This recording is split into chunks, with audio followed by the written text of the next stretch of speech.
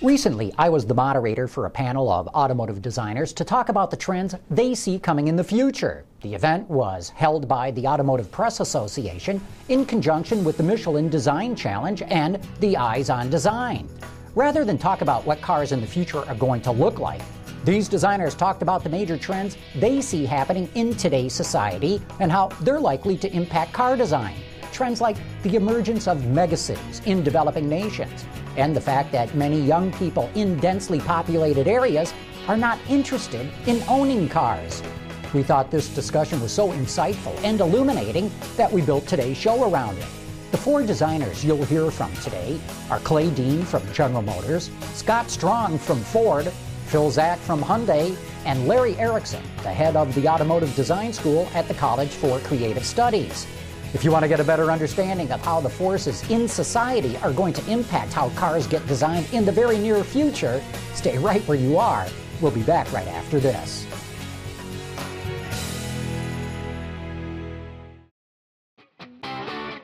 This is Autoline.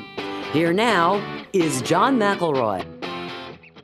Well, let's start out with the whole concept of urbanization and what's going on there. And Clay, since you're on the end, I'm going to throw it to you. What are the main trends that you see coming in terms of urbanization? And I think this megacities topic is the one. And explain what that's about and how you think that's going to affect design. Well, it's a good question, I think, and it's very timely with some of the activities that we're doing at the Shanghai Expo right now. I think a lot of you have seen and have been a part of seeing the E&V projects that we have that are at the Shanghai Expo.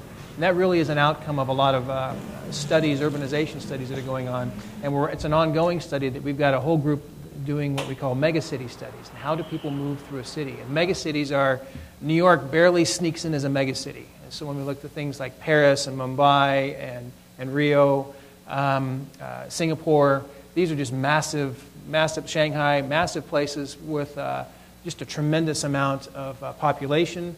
I think anybody who's been to Seoul and wakes up in the morning and looks across the city and sees how many skyscrapers you see and you realize just how many people are concentrated in one space. How do you move those people around through a city rationally? What do they do that's not public transportation? So we're trying to understand how this will shape the automobile going forward in the future. So the ENVs that we have at the Shanghai show are one story, one point of view of, well, let's explore this. Let's see, can it actually be something that actually can work? Because congestion is a huge issue. There's no doubt that public transportation in these big places you have to have. You just can't push that much through a city street. But people do want to have a private mode of transportation. And what can that be? And so we have to understand what that is. Okay, you used the term E&V. Did I get that right? E&V, which are vehicles, they're little two-place vehicles, electrically connected vehicles. So they're electric propulsion, they're autonomous driving opportunities. They read each other. They can move through the city by themselves, or you can drive them. They're connected together, so they're reading traffic flows. When you think about moving through a city, spend any time in LA, any time of the day or night, any time of the week, it's a pain in the tail. I think everybody knows it. It's like there's no one place, except for 2 in the morning, where the freeway actually flows. And a lot of it is just looky-loo people that stop and slow down and see what's going on. You always get past a blockade, and you wonder, what caused that problem? There's no accident. So if you can connect the vehicles together, so they read each other, they can start, they can stop, they avoid accidents, they'll do the things that you need them to do when they need it to do, so you keep traffic flowing and moving. It's a safety opportunity, it's a distracted driving opportunity. So there's all those things that are connected to it. But it's really exploring several things in one little vehicle. It's small, you can park them in a much more compressed place. I think 3 times as many vehicles in the same space as an automobile. They turn on a dime, so it's a worthy place to explore another alternative. I think one of the things as we talk about as we go further forward, we're all stuck on cars, and a car has 4 wheels. Does it really? And does it have to? And does it have to have 2 doors? Does it need, when we talk of mobility, does mobility give us an opportunity from a designer's point of view to completely conceive of something totally different? And I think that's kind of where we're going. I think we have to, it doesn't mean we're going to replace the automobile. It just means that there perhaps are some other opportunities. Larry Erickson from CCS, as you have your students working on projects, what do you all talk about in terms of this urbanization, and are these autonomous connected electric cars some of the things that you see in the future? Well, when we're developing the students, which is really the core of what we do, we need to develop people that can find a job not only when they graduate, but 10 years after that and 10 years after that. So what you try to do is set enough solution, problem sets up to where they can get their thinking together and provide, creativity to all these people. So you might have a junior class that's working on a closed community car, dovetailing into some place like Clemson. The other factor is you've got students from all over the world. We've got students from China and India and things like that. So you try to construct problem sets and teams of people developing ideas of what might come. But when you look just alone at this country and you look at a population density map of the United States and you see that it has these very select pockets and it has very open areas, every one of those regions is an opportunity. So at the same time, you may need a full-size pickup truck on alternative power. You may also need a closed community car. And to simulate those problem sets before they exist, it takes a lot of relationships with the companies. And we've done a project with GM on electric vehicles and how they interact with the customer before it even happens. Because how do you trade off? They could plug their Volt in every day or never plug it in and put fuel in it. We've done projects with Hyundai through the Ann Arbor facility and some of the California, and we just finished a project with Ford. There's so many different projects that it takes all these subject matter experts, sometimes people in the room, Kevin George and other folks out in the crowd, to help us bring those problems with some gravity to the students. Scott Strong from Ford. One of the trends we see in urbanization, particularly in Europe, is where the automobile's been banned from city center areas.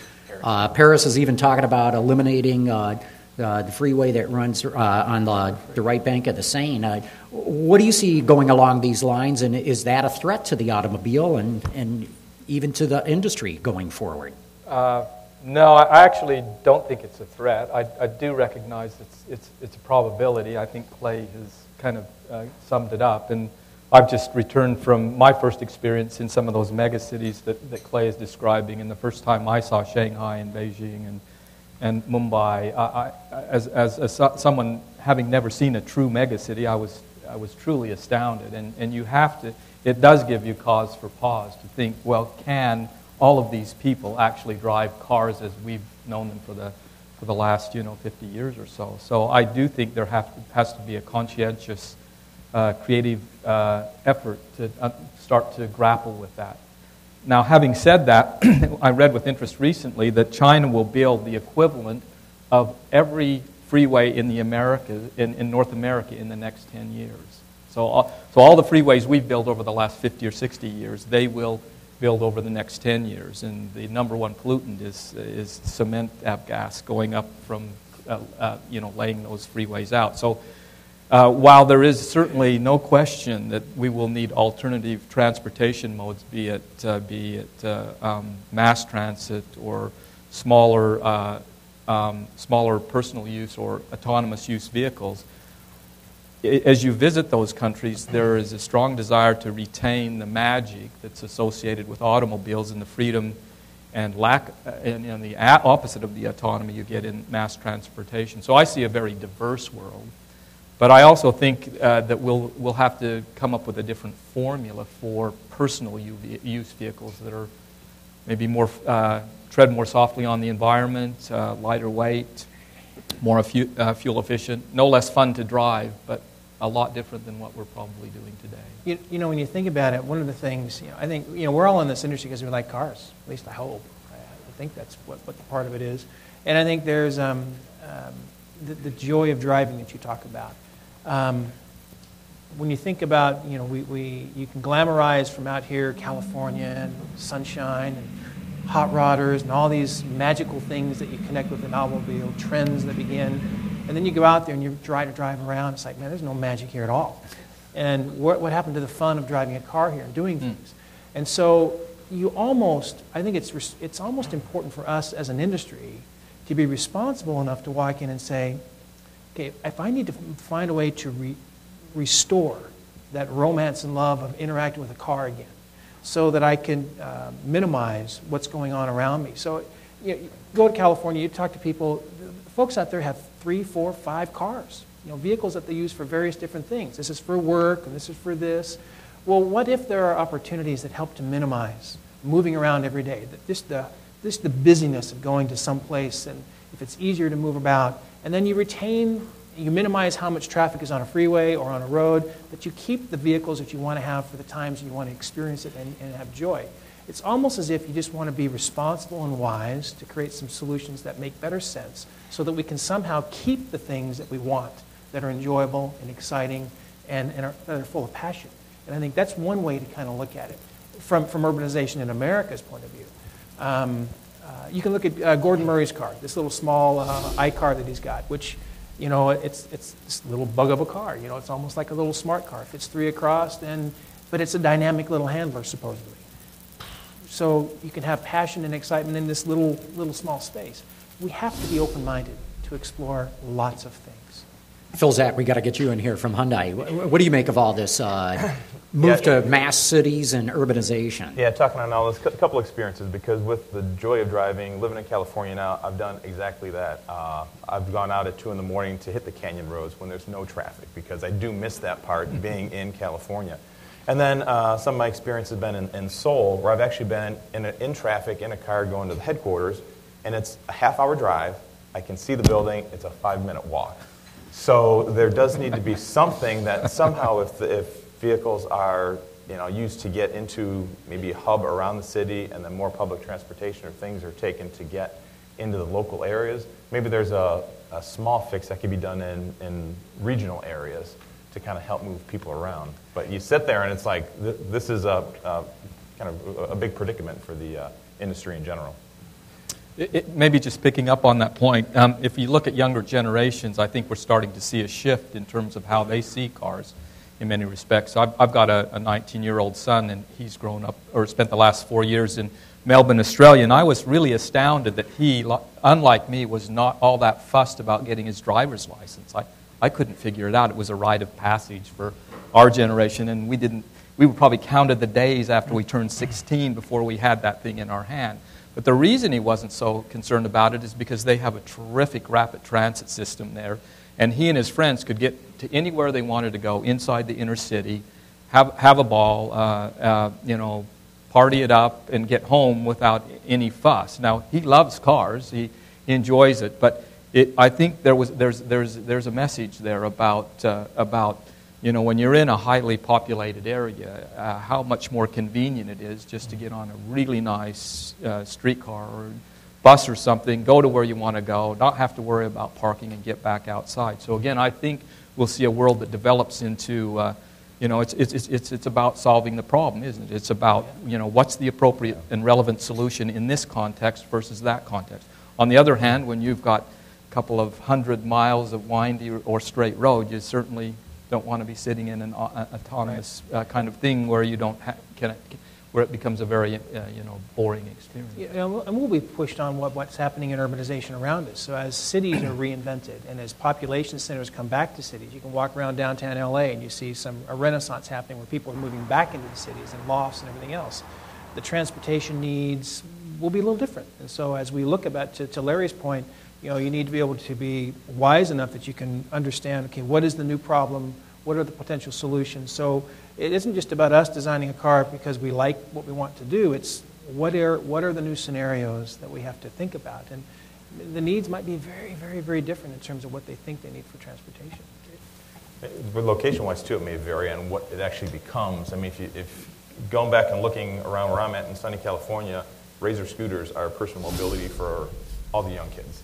So as they're growing up and they're getting older, maybe there's something where they don't mind having something that is just theirs. Get on public transportation, you get so far. Mm-hmm. You get on some personal scooter and they take that wherever they need to go. What do you all make, too, of this trend that we see coming out of Japan? We're talking about megatrends, urbanization, and demographic changes.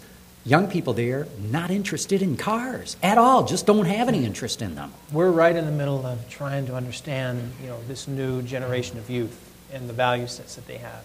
One of the things, and they're complex like everybody else. They're very similar to us in our values, but one of the things that's very different about them is they long for experiences, not things. They want to go places. They want to travel.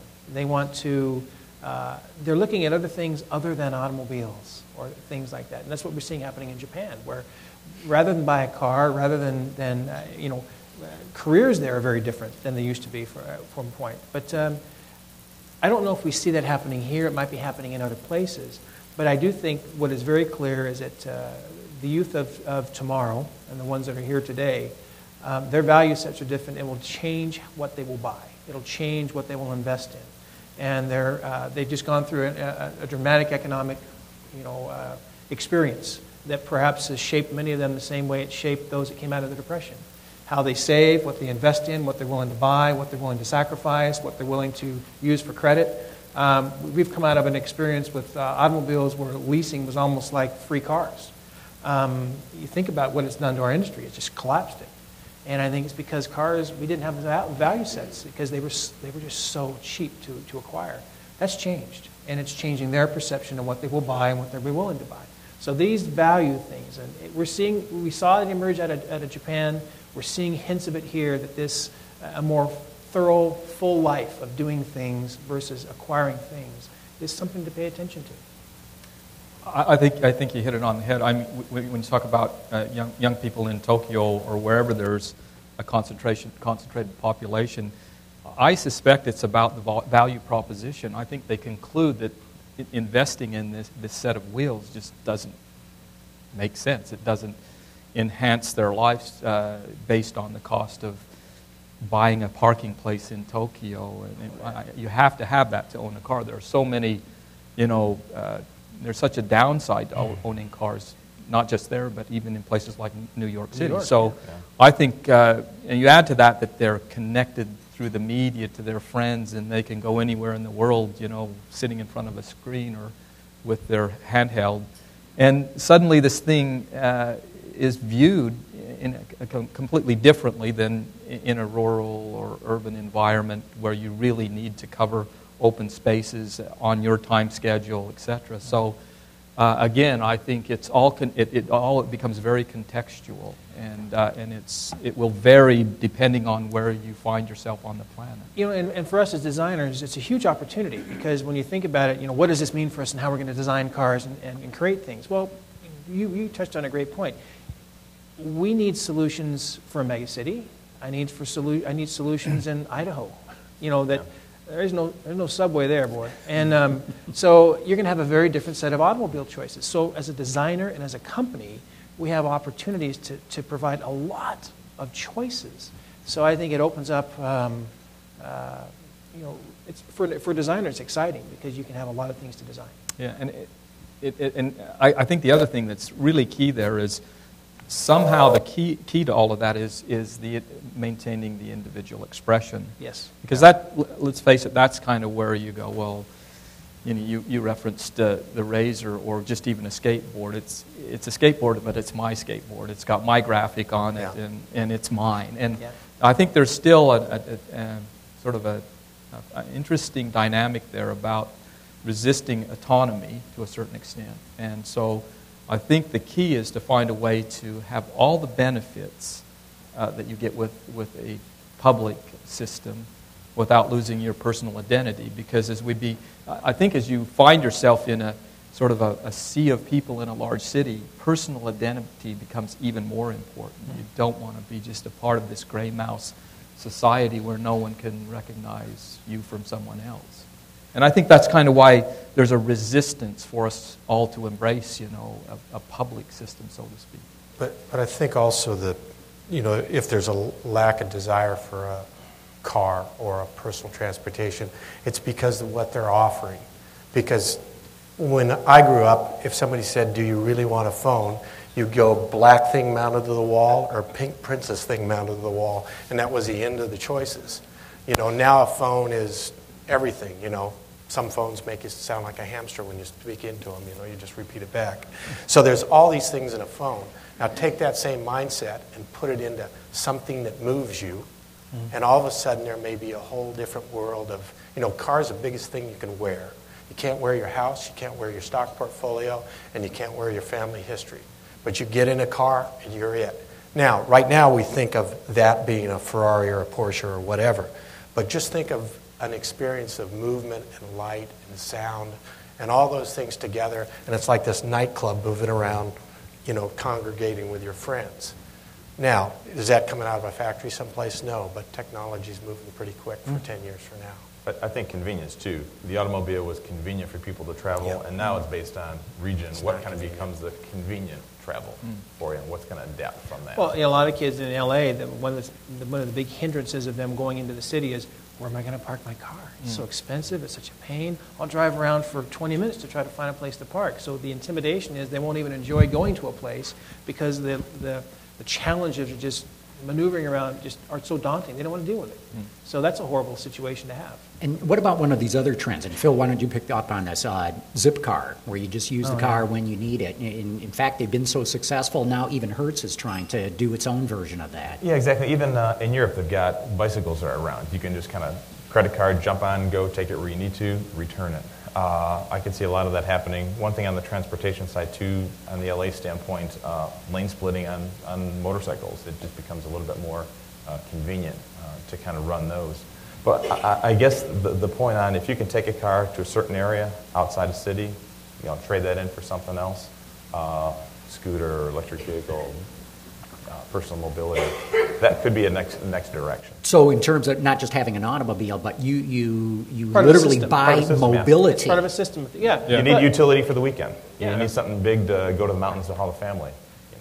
Borrow that for the weekend. I think that is the most interesting opportunity of how the interaction of are we going to buy a car, or are we going to buy a membership to transportation choices where I could just do whatever I want. I mean, we do it as company cars all the time. Yeah, for the weekend I need a Suburban, and you just kind of turn your car and get something else. You get used to it. You almost become ignorant to the convenience. But if you could do that, and if there's just like going to a gym, swiping your card, take something and run, and then bring it back, and you're done with it. It's like, you think about anything, we do it with so many things that we have, from movies that we rent. And, our life is about a lot of this. And so do we have to own it, or is it part of a system that lives around us, and we participate in it? You can already do that with exotics. You can, you're in a lease, you've got 12 exotics, you pay so much, boom, you can take whichever one you want for a certain period of time. Just a matter of before that comes down, it's like, all right, here's a Suburban, here's a Genesis, here's a bunch of other vehicles. Which one do you want? I think as that starts to transpire, then how that object interacts with you, whether it's a SIM card or whatever the format is, that intellectual property that defines how the car looks, reacts, whatever, that'll become more and more the issue. You think about it, with any of us with our phones, we buy a service, and the phone is free, right? Disposable. So the service is important for it. Whether you have AT&T, whether you have Verizon, that's a big deal. I mean, that's a partnership. You're buying a brand with that. And even the phone that you get for free, it might be whatever it is. Unfortunately, I don't have an iPhone. So that's a problem, because the perception is, well, he's not real progressive. He doesn't have something as good. And that is, so the brand presence, who I am, what does it define me? What shoes do I wear? What suit do I have? What car do I drive? These things that define us, or that we think define us, which is where designers need to react to. So to a lot of kids, having an iPhone, that's a huge deal. Having the latest iPhone is awesome. Anybody who pays attention to all these leaks that have happened in the last couple of weeks of the new iPhone, people are like, it's like watching for a new car to come out. And it's just a doggone phone. But people are so passionate about it. But the service you get and the experience you have and where it takes you, what it does, people used to talk about that for automobiles not too long ago. So I think we need to be wise that this is a change. And the fact that we would interact with these things differently, maybe we don't own it the same way, doesn't mean that the emotional experience and the design experience won't change. So I think we need to think about that.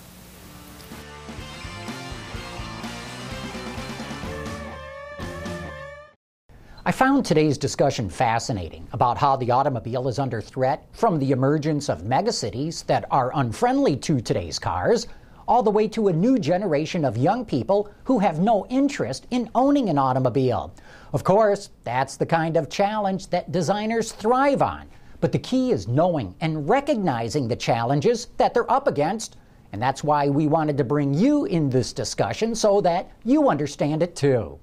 A programming note here, we'll be off the air for the next 2 weeks as Detroit Public Television conducts its pledge drive. As always, we ask you to offer your support for this show and all the others. And for all of us here at Autoline Detroit, thanks for watching.